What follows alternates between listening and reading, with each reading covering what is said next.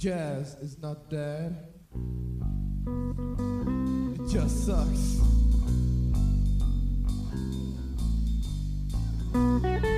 Hello, you're listening to the podcast version of Deuzevlog, a series of interviews, conversations with scholars in the field of media studies. My name is Mark Deuze and I'm your host. And the music you're listening to is my band, Skinflower. So you sell out to your... Welcome back to another episode of my Deuzevlog. Really happy that you're here, that you're joining us for what I hope and what I know is yet again a really inspiring session. A conversation I have in this video with two dear friends and wonderful colleagues from Sweden. Today I'll be talking with Karin Fast and Stina Bengtsson. Karin is a professor, associate professor in media and communication studies at the Department of Geography, Media and Communication at Karlstad University in Sweden. And she's also an active member there of the interdisciplinary GeoMedia Research Group. And she currently holds a position as a researcher in the Department of Media and Communication at the University of Oslo in Norway. And there she works on the Digitox project, an interdisciplinary project that is a collaboration with University of Oslo, University of Bergen, and Christiana University, looking at causes, implications, and reactions to our intense digital involvement. And Stina Bengtsson is a professor at Media and Communication Studies at Södertörn University, just outside of Stockholm in Sweden. And her work on media and everyday life spans for 25 years, looking at phenomenological, material, ethical, spatial perspectives on people and their media use. She's currently involved in a project, some of the early publications have already come out, on how young people make sense of the news, a phenomenological perspective on young people and news in collaboration with Swedish, Estonian and Russian scientists. And with Karin and Stina, I'm having a discussion about, well, inspired of course, about their work, Karin's work, for example, on transmedia work, on how knowledge workers navigate the promises and premises and also threats and challenges of media in their lives and their working lives, how their work speaks to our current situation, the corona context within which all of us live. And specifically, we're talking about a paper that they recently published together with Andre Janssen and Johan Lidell on media and basic desires, developing an instrument on how to adequately assess what people do with media and what that means to them in a media culture where it becomes harder and harder to effectively reflect on our own media use, to see media, if you will. And this paper for me really is the inspiration for a whole new way of looking at this and to take responsibility for our role as media scholars in this environment. We are talking about a lot of things in this hour or so of conversation together, which I hope you'll find inspiring for your own work and for making sense of this epic, crazy media environment that we all find ourselves in, of which escape doesn't only seem impossible, perhaps not only unlikely, but also perhaps not really all that desirable. And is there a way to find humanity in our technology rather than without it? I hope you enjoy this conversation. Please check out the other videos in this series. There's many more to come, of course. And I hope to see you online at the comments and in other ways very soon. Welcome. Thanks again for doing this. Really cool to see both of you. It's been a while. And of course, both of you are living in a country that the whole world is watching in the current corona context. and I'm sure we're going to get to talk about that. Maybe we can start there. I mean, obviously, I mean, one of the most fascinating, is that the right word, things about the pandemic is that from the get-go, from a moment that it was announced by the World Health Organization, it was simultaneously labeled as an infodemic, right? And explicitly stating the WHO that the infodemic is just as bad for us as the pandemic. Right? The way the media cover this and the way we act out in media has similar kind of health consequences as the virus itself. And it seemed to me that this is one of the first times where there is such an explicit acknowledgement of how mediatized our lives have become and how that has very real consequences. Now, in a paper that you recently co-authored about media and basic desires, one of the things you talk about in that paper is that people still, to some extent, seem reluctant or uncomfortable to really acknowledge how deep the media rabbit hole goes in their own lives, right? They say, yeah, it's important to be informed and to be a citizen and to know what's going on in the world. But when it comes to their own private lives and how media play a role there, they're kind of, well, maybe not that important. And, you know, I can still do without. And you call this perhaps a yet to be mediatized aspect of life. So would you suggest, or could you argue that in this Corona context, we've taken that hurdle, like we've beginning to acknowledge that, wow, yeah, no, media are actually part of everything and not just what you call the civic desire part? What do you think about that? Do you want to start, Karin, or? I can give it a shot. Please.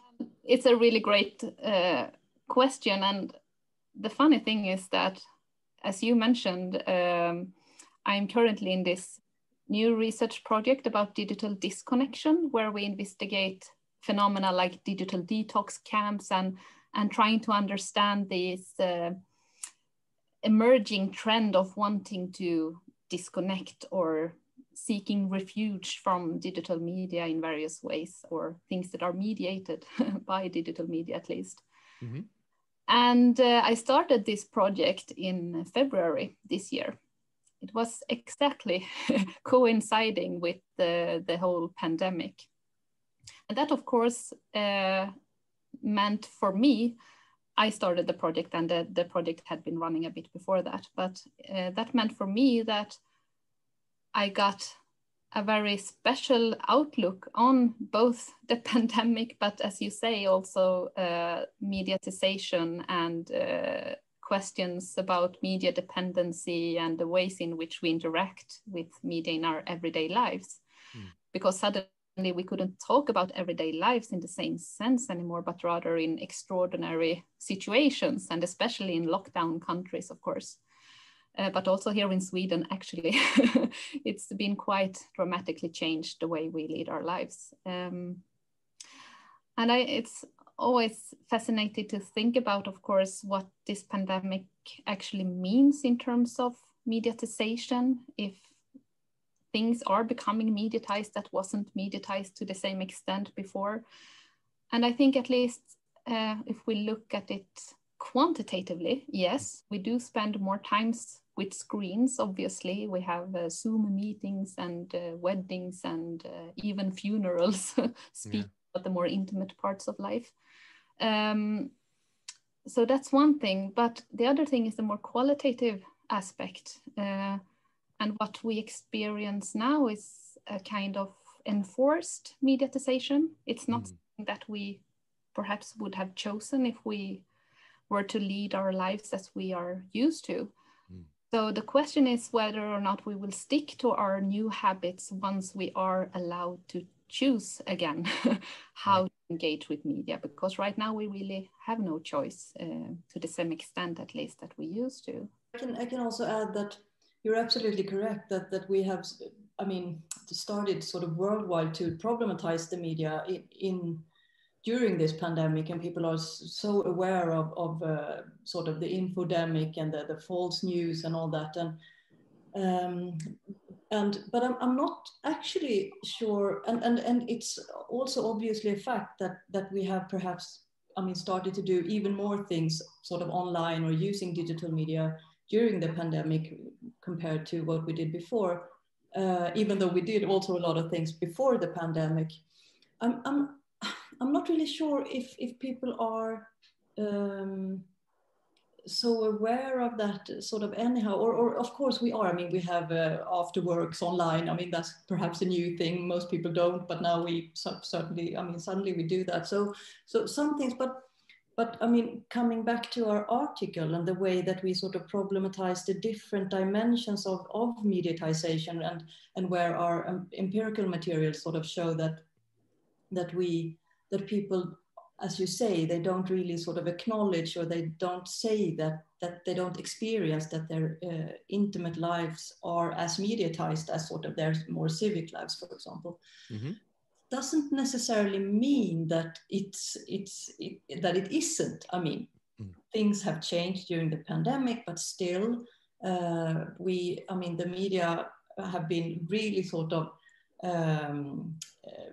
interlinked with, I mean, so many things we do in everyday life for quite some time. And it is also quite interesting in our results that we present in this article. One interesting thing is that the younger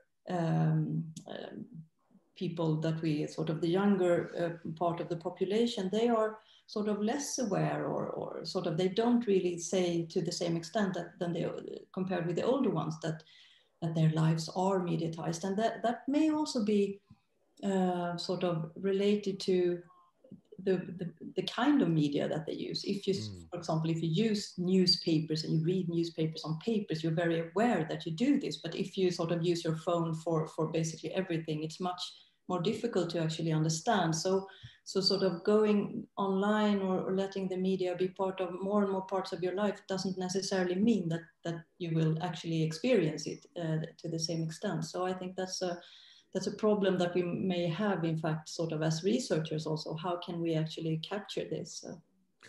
Yeah, I can really appreciate. I mean, and that of course is also great about the study that you did, is the combination of methods and the way you framed a media use study, rather than asking for how many hours do people spend with media and those fairly traditional measures. You deliberately chose to ask questions about what people want out of life and what role media play in this. Right? You call this the relationship between media and basic desires. And I think that's a truly inspired move. What brought you to specifically focus on these desires? We were sort of discussing different things. We were on the one hand discussing mediatization and the discussion about mediatization, and we felt a little bit uncomfortable or unsatisfied with the discussion, because all four of us, we have written this article together. Also, perhaps we should mention, with André Jansson and Johan Lindell. So we're four authors, and we had this discussion about, and all of us are more or less, I mean, some more, some less, but all of us are qualitative researchers. So we're very sort of fond of using qualitative methods and sort of looking at the world through the eyes of our respondents, etc. And there are, of course, I mean, a lot of qualitative research that looks at mediatization in various areas, etc. But we had this idea that if you want to discuss mediatization, which I also think can be quite a problematic concept, but if you want to talk about mediatization, then it's necessary, we concluded, to in fact have like a timeline. You have to look at change. That's sort of the basic idea behind mediatization. And how can that sort of actually be done? I mean, how can we look from the audience point of view at experiences of living with media over time? And then we also had this idea that it's also problematic that when we talk about mediatization, that is such a broad concept and people just say mediatization. We also had this idea that it's quite likely that societies can be structured, or mediatization can be structured differently in societies along lines of class, gender, etc., etc. So that was also one thing that sort of brought us into this idea of conducting a larger quantitative study, which this study actually is.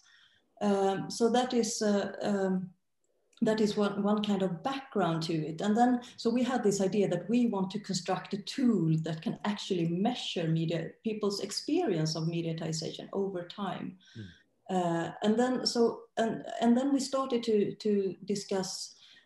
So going from that discussion, we also went into the idea about deep mediatization. Mediatization is going deeper and deeper into the human, sort of into what it means to be human.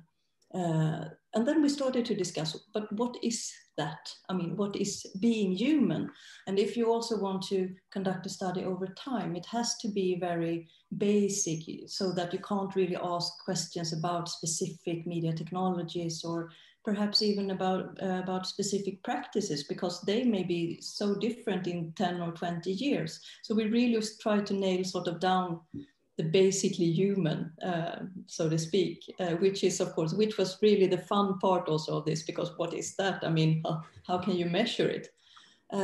So what we did, as you mentioned, as we also sort of discuss in the article, is that we started to discuss what is the basically human. And you can, of course, go to philosophy, to different dimensions of human life, different passions, and etc. But we weren't really satisfied with that sort of for our sort of empirical survey study. And then we started to discuss, but okay, is it Abraham Maslow? Is that the basically human? I mean, but it's also quite problematic, of course. But then we started to sort of look for research that had tried to sort of nail down the basic dimensions of human life. And then we sort of ended up in this social psychological strand of research. And we found researchers who had looked for motivation, in what motivates people to actually go forward in life.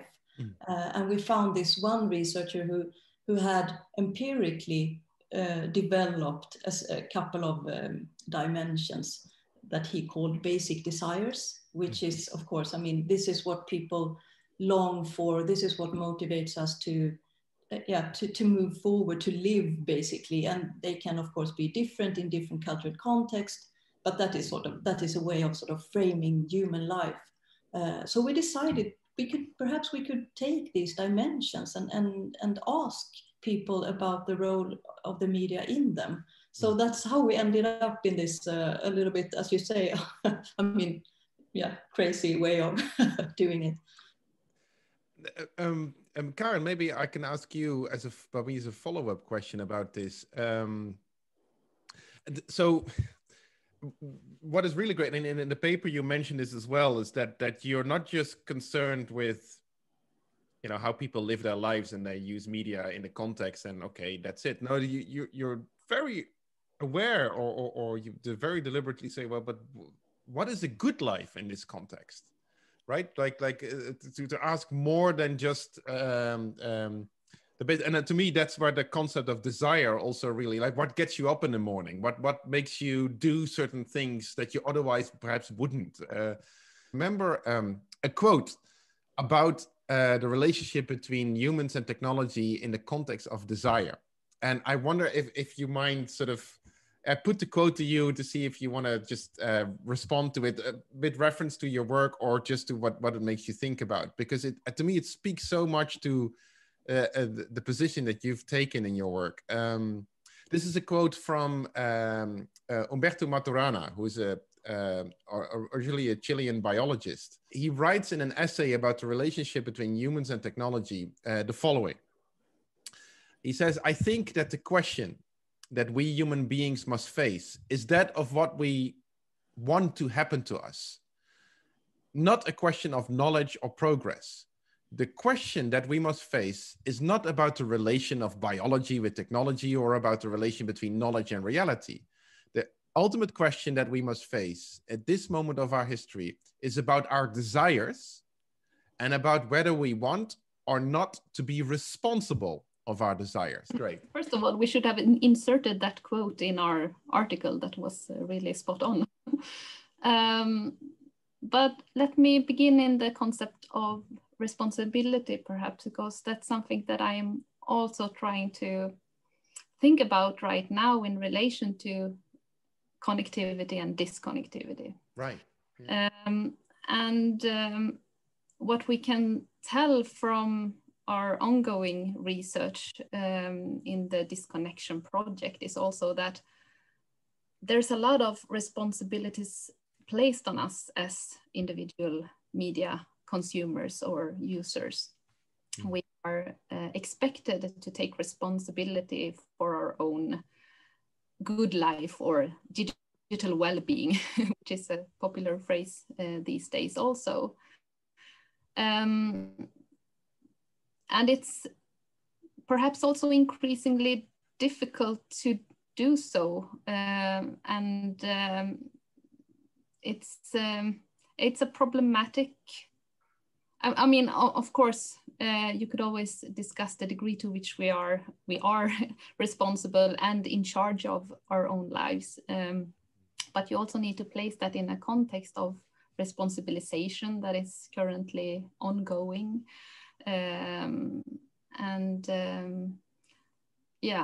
I'm not sure if I get to any answer to your question, but it certainly is an intriguing one to think around. Perhaps Stina, if you want to fill in, and then I will think meanwhile. Please. Yes, but I can fill in. Do you by sort of if by asking, do we take responsibility for how we want our lives to be? Then you mean sort of ordinary people, or those of us, sort of all of us, or?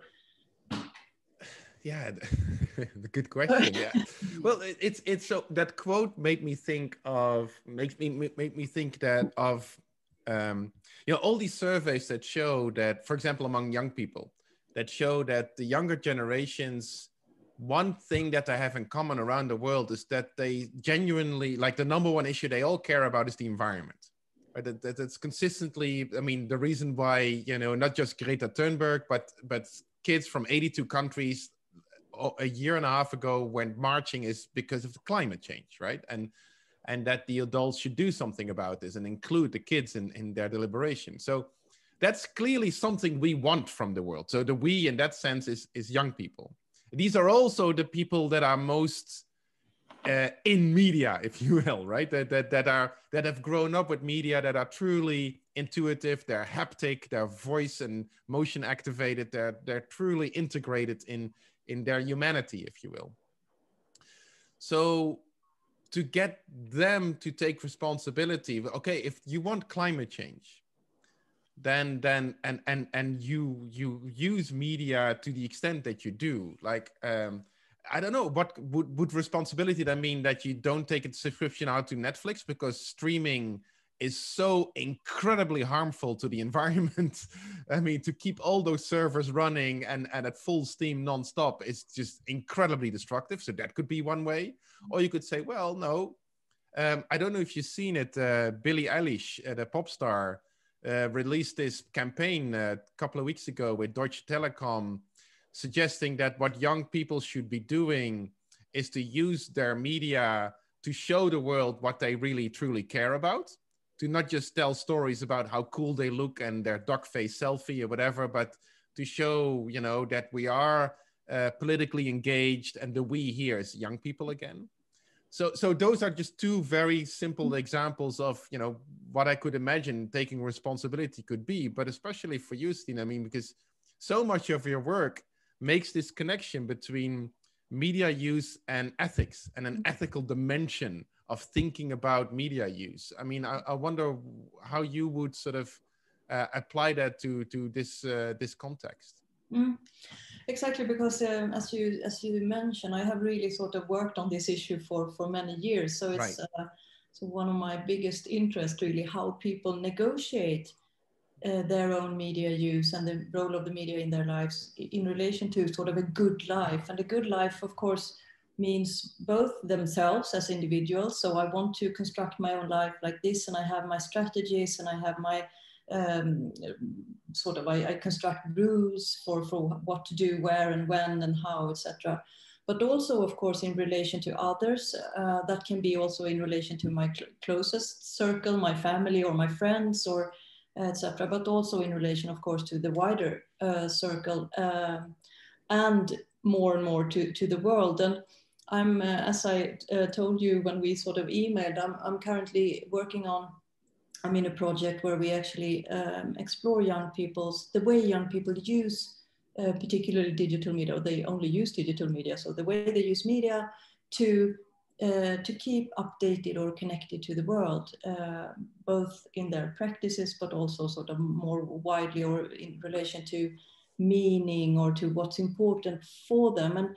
And as you say, it's so striking to us in this project that young people are, on the one hand, very, very engaged, actually, and they really sort of use the media to learn more about particular issues like the environment, or it can be feminism or other stuff, and that they sort of connect with people sort of all over the world, many of them. And so even though they perhaps don't sort of use traditional news media, for example, they are very, very much engaged and actually do much of what you say, I think. So so they're very sort of engaged and take responsibility and use the media, and also say that I want to use the media to accomplish this and that.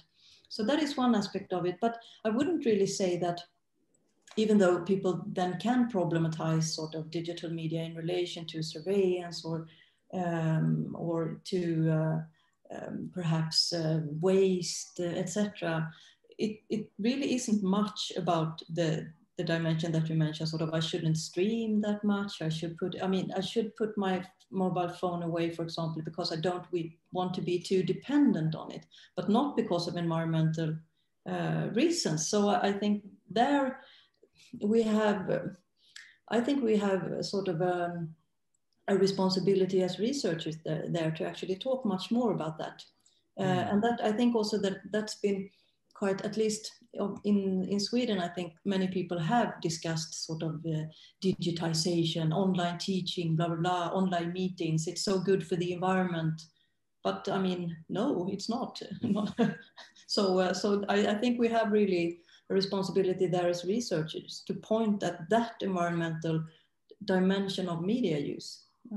If I can just also add that I think that if there is one red thread sort of throughout much of my research, is that I oftentimes like also to place the responsibility not on users or consumers, but rather to see how our own responsibilities as individuals are always structured by certain commercial interests, not least also cultural and social norms of how we are supposed to use media and where we are supposed to use media in certain ways.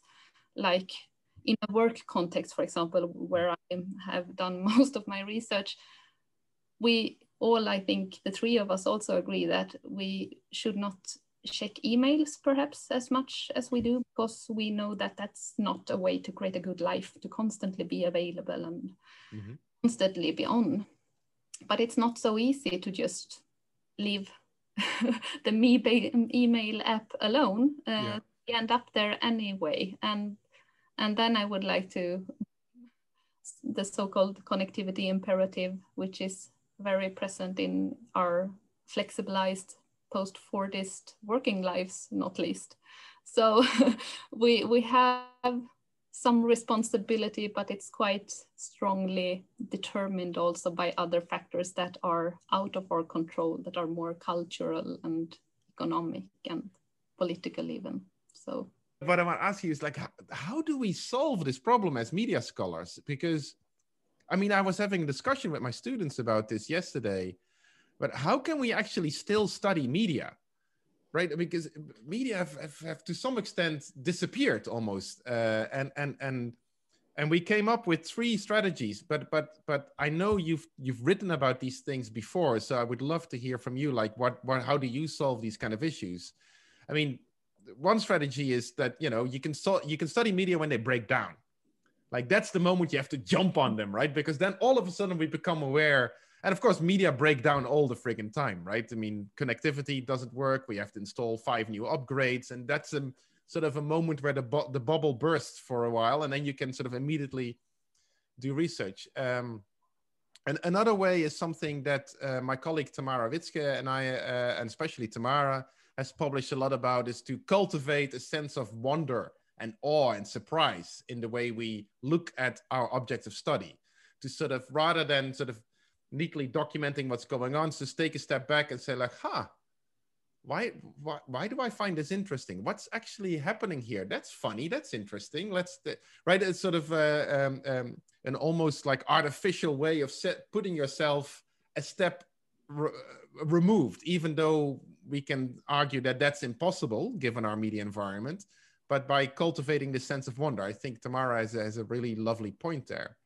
Now, it seems that your solution for now is to come up with a very intricate methodological intervention, right? In a certain way of asking research questions, a certain way of constructing an empirical model around this, like our friends in the social sciences, coming up with really complicated, multivariate kind of approaches.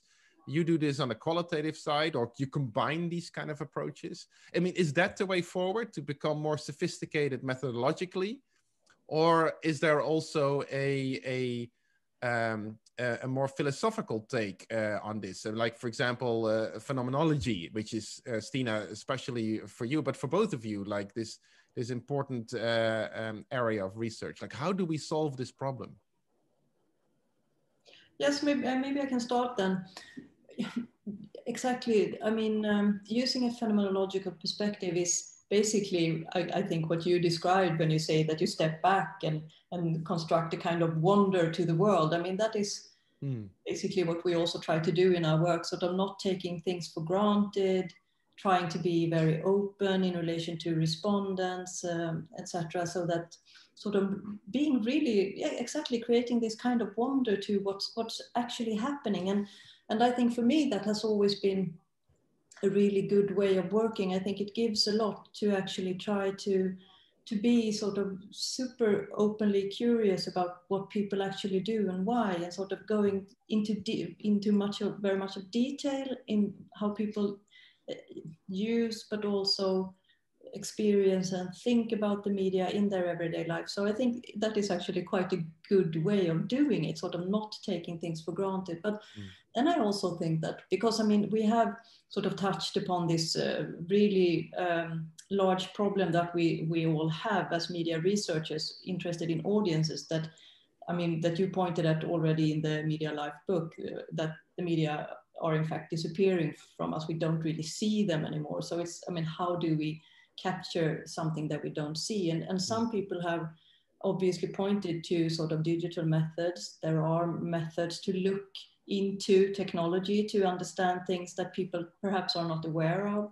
Right. And that can, of course, I mean, I think that can be a good complement in a way to use many different kinds of methods, actually. But it is, I mean, on the other hand, it's really not the same to look at someone's phone and say, okay, I know what you did, because that might not be the most interesting. As Karin, as you also pointed out, we're interested in how people culturally relate to the media and what it means to them. And then, I mean, looking at someone's phone, it doesn't give us that. But one thing that I have also done is, for example, to let people look at their own phones, sort of let them use digital methods to understand their own way of relating to the media. And that sort of creates their, wow, the kind of sort of wondering sort of in relation to their own media use. So that can also be a way of sort of letting people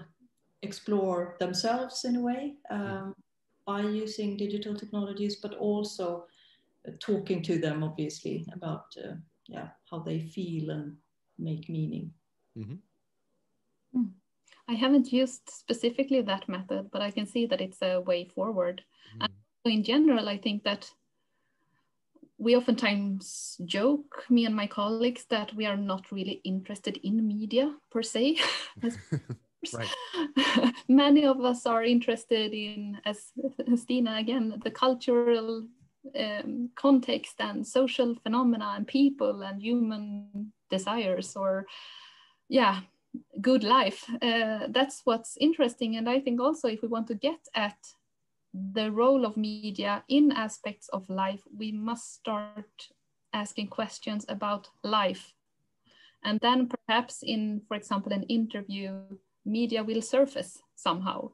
And then we can ask questions more specifically also about that. But it's extremely difficult to get people to talk about their media habits or how they think about their smartphones. I've experienced that myself also. So I think that oftentimes you do need to make a detour talking about something else and then see if media surfaces.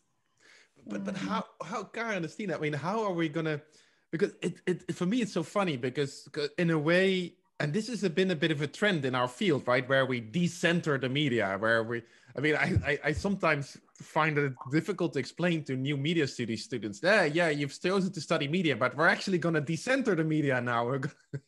We're just looking to the side of media to see what people are actually doing, and they go, huh? But as we are doing that as media scholars, the scholars from all the other disciplines around us do the exact opposite. Like psychologists are doing media stuff, sociologists, anthropologists, economists. I mean, even physicists are now into media stuff. And of course, they all look at the shiny toys. And they are concerned about screen time and like, you know, all that kind of stuff. I mean, what's really happening? There seems to be a weird situation developing here. Like, what is our role in all of this? How do you see this trend developing from where you are sitting? Yeah, I think that's a super interesting discussion, of course. And I mean, we've all sort of been part of this decentered media studies, etc., non-media centric media studies, and so on. I'm actually quite interested in the media. We still managed to collaborate. Perfect couple. And that is, I guess that is also why I think the concept of mediatization may be a little bit strange, because I actually think that covers basically most of what we do, sort of our interest in media and communication studies, namely the role media plays in culture and society. And it doesn't mean, of course, that we're only interested in the media as technologies. I mean, other people are, but we are interested in how the media coming to become meaningful, play a role in culture and societal processes. So for me, I wouldn't actually say that I'm not really, I'm the kind of researcher. So when people read my work, they say, oh, perhaps you should look into this non-media centric. And I'm like, yes, I have mentioned it a few times, and I do understand what they say. I am kind of a non-media centric media researcher, but I actually, no, I consider myself a media researcher. And to answer your question, Mark, I also think that media and communication studies has a lot actually to tell the world, and I think that we are much better. No, we're not much better, but I think that we, as you say, we know a lot about how media has played a role, is meaningful in different societal processes, and in some other fields. I mean, not all, of course, but people can have a bit of a naive understanding of media and what it means and what role it plays, etc. So I think that we still have a role to play, actually, even though everyone else is also interested in the media. So. Right. I want to talk a little bit about control, because I mean, Karen, your book that just came out on transmedia work with Andre and Stina, your work that we talked earlier about about ethics and morality in relation to media use, to me, point towards a perhaps shared concern, maybe I'm stretching a bit, but still, that about the way people use media, that there's very much a tension between, on the one hand, people using media in specific ways to get some control over their lives, over their humanity, over what they are doing or what they're supposed to be doing, whether that's at work or at home or simply in their relationship with a technological environment, or over time and space. As you also very clearly state, Karen, in your work with the GeoMedia group. But on the other hand, and we've touched upon this before, that media are increasingly designed. And you could argue that if you look at the evolution of media design, is to make them easier and more intuitive to use and to implement and to insert into your life, right? The less aware you are of your media use, the better it is. That seems to be the sort of the rule of law that governs the design of media. Whether that is the holy grail of ubiquitous computing, as it was formulated in the 1980s, or the design interventions of Apple and Steve Jobs, making media more and more sort of like invisible and easy to use and intuitive. And so there seems to be this tug of war over control. Who gets to control what? Are we get to use media to have more control over our lives, or are we, exactly by doing so, losing some of the control over our lives? How do you see this sort of tug of war over control? Who actually is control, or how can we be or stay in control? Karen, you want to start? Yeah. That's a really interesting question. And I think that's a question that most of us in the humanities and social sciences overall is trying to figure out. And it certainly is one of the key questions in my work that I constantly tend to return to. And I think if we stick to the mediatization concept, again, I think we need to recognize that it has a double face. It's both, to some extent, liberating and empowering to spend our lives with media. They liberate us from space and time. And for example, as knowledge workers, we can work from a distance. And for us, much of the promises of the tech industry really holds true. We are privileged, and we can work wherever, whenever, to a high degree. But then on the other hand, I think that we are constantly also bombarded as consumers with messages about the empowering and liberating potentials of technology. And I think it's partly our job also as scholars to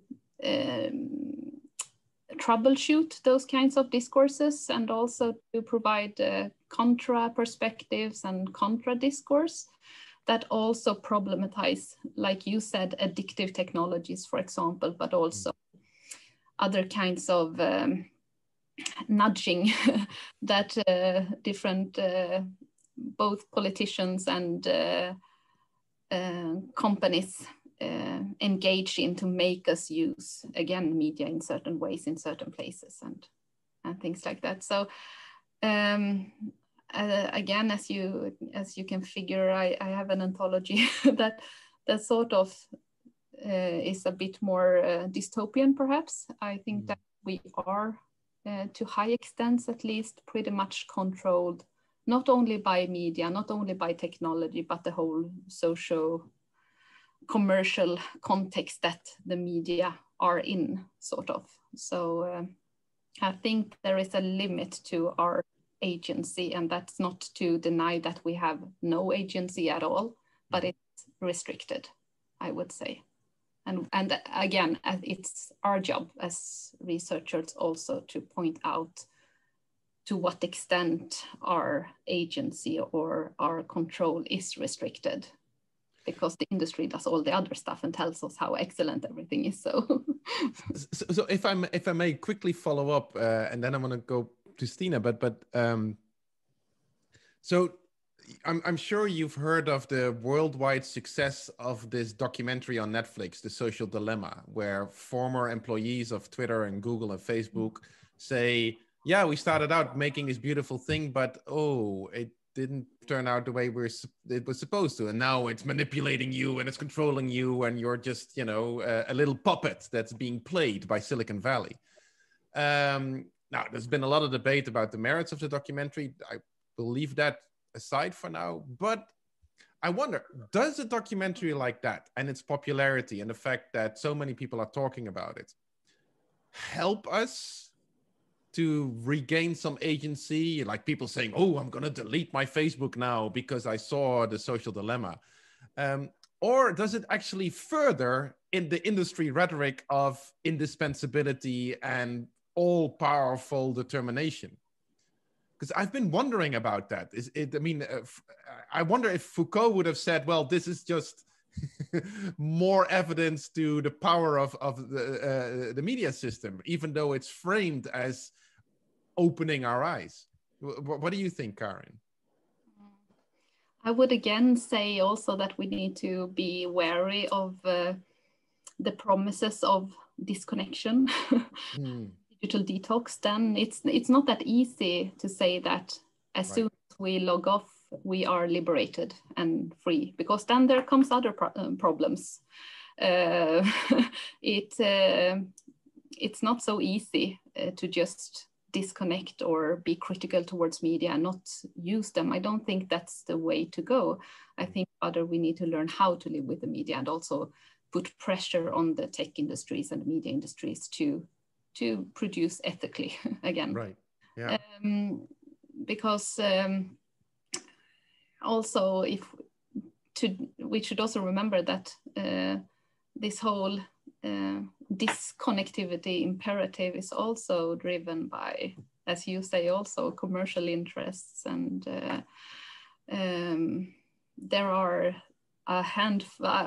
loads of self-help books and digital detox camps and different time management apps that we're supposed to use, and various techniques for disconnection that also is on the market, and someone has a stake in selling these kinds of commodities as well. So we have, on the one hand, a very strong connectivity imperative, but there is also a growing disconnectivity imperative that are currently competing for our attention and trying to frame how we should relate to digital media. And I think they're quite problematic in different ways. Yeah. Stina, your take on this tug of war, this struggle for control? Exactly, yeah. Well, I was actually thinking about, taking it from an audience point of view, it's obvious that people have, I would almost say always, or for a very long time at least, felt controlled by the media. So that is actually not really something that is new. If you go back to old TV discourses, for example, way back, but in the 80s and 90s, etc., people also felt sort of controlled by the media. And we've had this societal debates about content, new media content, and how it sort of seduces audiences, etc., etc. So the idea about media control is obviously very old, and people have also always had these kind of strategies to manage media control in different ways. So having said that, I'm also a little bit ambivalent to this, but I actually do think that I actually do think that the media today, sort of datafied media, of course, do have control in a different way, and perhaps a little bit more, perhaps a more pervasive way. Even though you can, even though you, for example, you don't use your phone, it still registers where you are, etc., etc. So we have all that surveillance stuff, which we didn't have before in the same way. So in that sense, I think that yes, that we have to, that we, on the one hand, this is old news, on the other hand, it's new news, sort of about media control. So, and I guess I haven't really sort of studied sort of the commercial disconnection in the way that you do, Karin, but you're of course right that this is also part of the industry, of the media industry. First we give people phones and then we sell them courses on how to handle it. So I mean, I do think also that we have to be really aware of all this and try not to play the media industry, sort of play their game, basically. I mean, I remember that originally, I did an interview with the late Zygmunt Bauman some time ago, and he was grumbling about how the problem of all this new media is that they have disconnection on demand built into them, right? That it's without consequence to just disengage. If you are in a heated debate with somebody and you don't like it, you can just simply log off and it has no consequences. And that inserts an element of superficiality into human relationships that he felt was profoundly handicapping our ability to form meaningful connections and communities. It seems, though, that the way you're talking about media now is that while acknowledging, first of all, that disconnection isn't that easy at all, right? And it is certainly not without consequence, either directly or indirectly, either immediately or later on. So that's one thing. But a more deliberate sort of back and forth between engaging and disengaging, connecting and disengaging, while not completely running away from media, might actually assist in us recapturing, if you will, our fundamental humanity.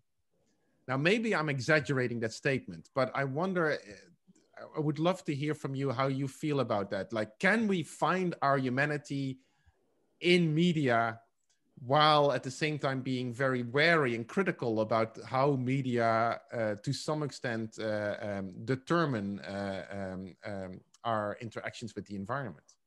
Yes, I think we can, and I actually think that we do. And as we have talked about, it's not without its problems, but still that is what we do. And I think that, sort of relating to the quote from Bauman that you mentioned, I think that what he actually meant, or his standpoint must have been that the media or the internet is something else.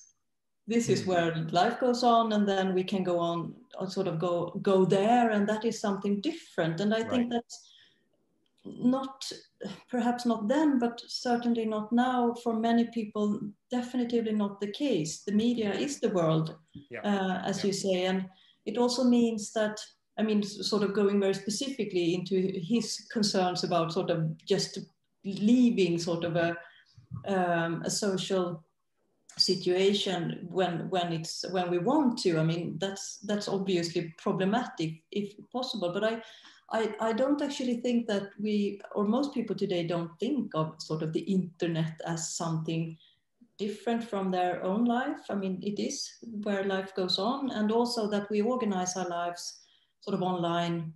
That is where our lives are organized, basically, to quite a large extent, which means that it's not without its social consequences. Most people don't hang out with unknown people online. Most people hang out with the people that they know, and if they would just disconnect, that would have consequences. So I think he sort of, at least from my point of view, I can't really make that clear distinction between the media and life. So that means that I don't think that's, I think that life is media and media is life. So it's not really a fruitful way of thinking of it. Right. Yeah. Karin? I can just also say, with the risk of moving away a bit from Bauman perhaps, but speak about the consequences of logging off or disconnecting. I think that we also need to, again, put that in a context of who we are. And it will have different consequences for different people, obviously. And if I, for example, was to go on a digital detox retreat or switch off my phone for a couple of days, the worst thing that could happen is that I miss perhaps some emails. I will have to catch up with my kids a bit more afterwards. I will probably experience some FOMO or fear of missing out on things. But if I were, for example, in the public health sector and worked on demand part-time, or if I was a gig worker, for example, then switching off would mean that I potentially lose my income for a couple of days or so. So I don't think that's what Zygmunt Bauman referred to when he was talking about the consequences of logging off, but that's certainly other types of consequences that we also need to think of. And again, to sort of counter the discourse from also this industry that tries to benefit on disconnection, not only connection. Yeah. Yeah, it reminds me of work that Mirka Madianu and Daniel Miller have done on the media use, for example, of migrant workers in the UK. So a lot of them maids that came from the Philippines. Yeah.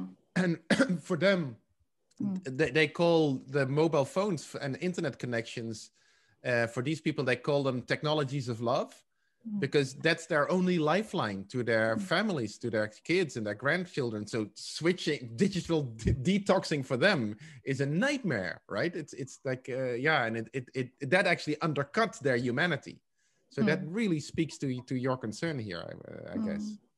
And also, again, talking about responsibility, we could also talk about irresponsibility if we decide to just log off. That oftentimes that means that someone else would have to step in to do the job that we were supposed to do as parents or as colleagues, for example. If we just disappear, whether it's from Facebook or if it's from the email or from the phone, overall, that means someone else would have to do things for us instead, or have at least a harder time figuring out how to handle things when it's not so easy just to call you anymore, for example. So it's burdens also for other people if I, as an individual, decide just to opt out or disconnect. Yeah. Most of us can't do that.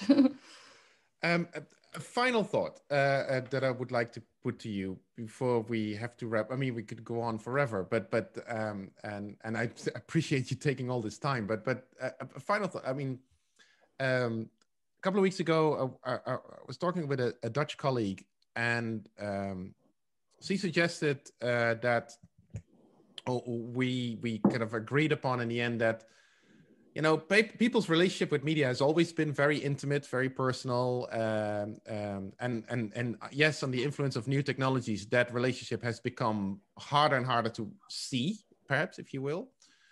However, that what has changed under in the context of the current coronavirus pandemic is that people have become more aware of this all of a sudden. Like when you're almost like forced to live in media, then all of a sudden you realize this. I mean, I don't know about Sweden, but in the Netherlands, every single trampoline, bicycle, and outdoor swimming pool was sold out in the summer. I mean, like people would be queuing up for hours and hours with cars to go into forests and to the beach, and like everybody was just desperate to go outside. And for us, it was partly in response to realizing, oh my God, the media is now all that I have, and that's not good enough. So in that sense, could we, in conclusion, argue that perhaps this coronavirus crisis, in that sense, maybe helps us also as media scholars and as teachers to talk critically about media without immediately concluding that people should switch them off? And what do you think? Yeah, I think the pandemic will be a very valuable point of reference when doing interviews, and we can talk about the difference between using media in an everyday life context, normal stage of life, or so to speak, contra using it during the pandemic and the crisis, that will probably help us get hold of some of the things that otherwise disappear, as we talked about. And actually, I could also just add that we began talking about this article of ours on the 16 desires. And that's part of this project that Stina talked about, that is longitudinal.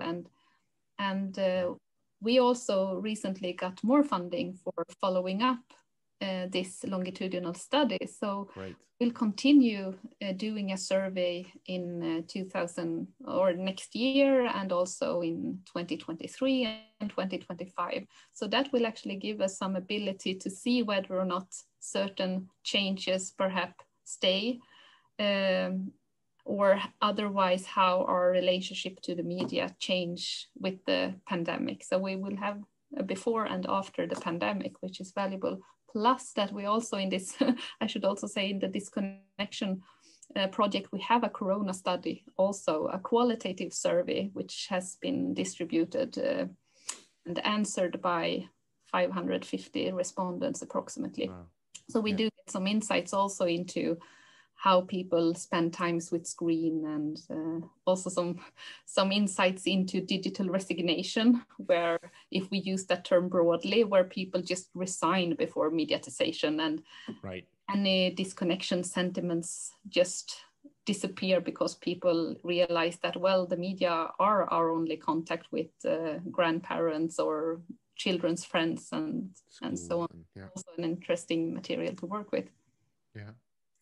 Yes, and I can add that I think you're right. I think that the pandemic is actually a good way to start to discuss the media and the role of the media. And I think it is basically what you mentioned as one sort of methodological way forward in order to discuss the media. And you talked about when the media breaks down, so you see them.